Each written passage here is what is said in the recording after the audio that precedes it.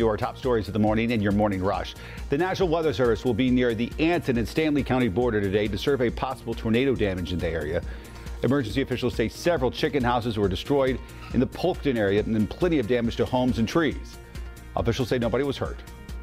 Good morning, I'm Tradisha Woodard. Americans could get more relief at the pump after Biden ordered a release of 1 million barrels of oil daily for 6 months, which is the largest release of U.S. reserves in history. According to AAA, gas is averaging about $4.23 a gallon, but Biden is hoping this oil move could lower gas prices anywhere from 10 cents to 35 cents a gallon. However, experts say the long-term impact is uncertain.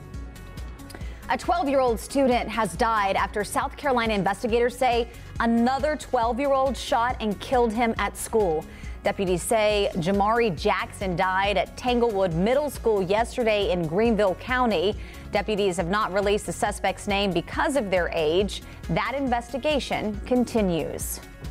We're learning more about what led up to an inmate's death at the Mecklenburg County Jail. State investigators say officers failed to document the rounds in the 24 hours leading up to Francine Laney's death earlier this month. The state identified 10 instances before her death were only documented hourly round instead of 2, as required by law. A WCNC Charlotte investigation and state probe found previously the jail regularly missed rounds due to a staffing shortage. Laney's cause of death has not been revealed.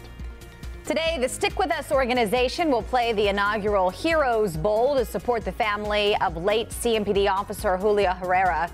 Herrera died from COVID-19 back in October.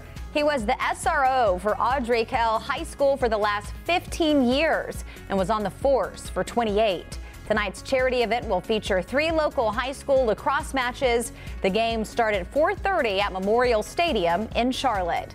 And that's it for your Morning Rush.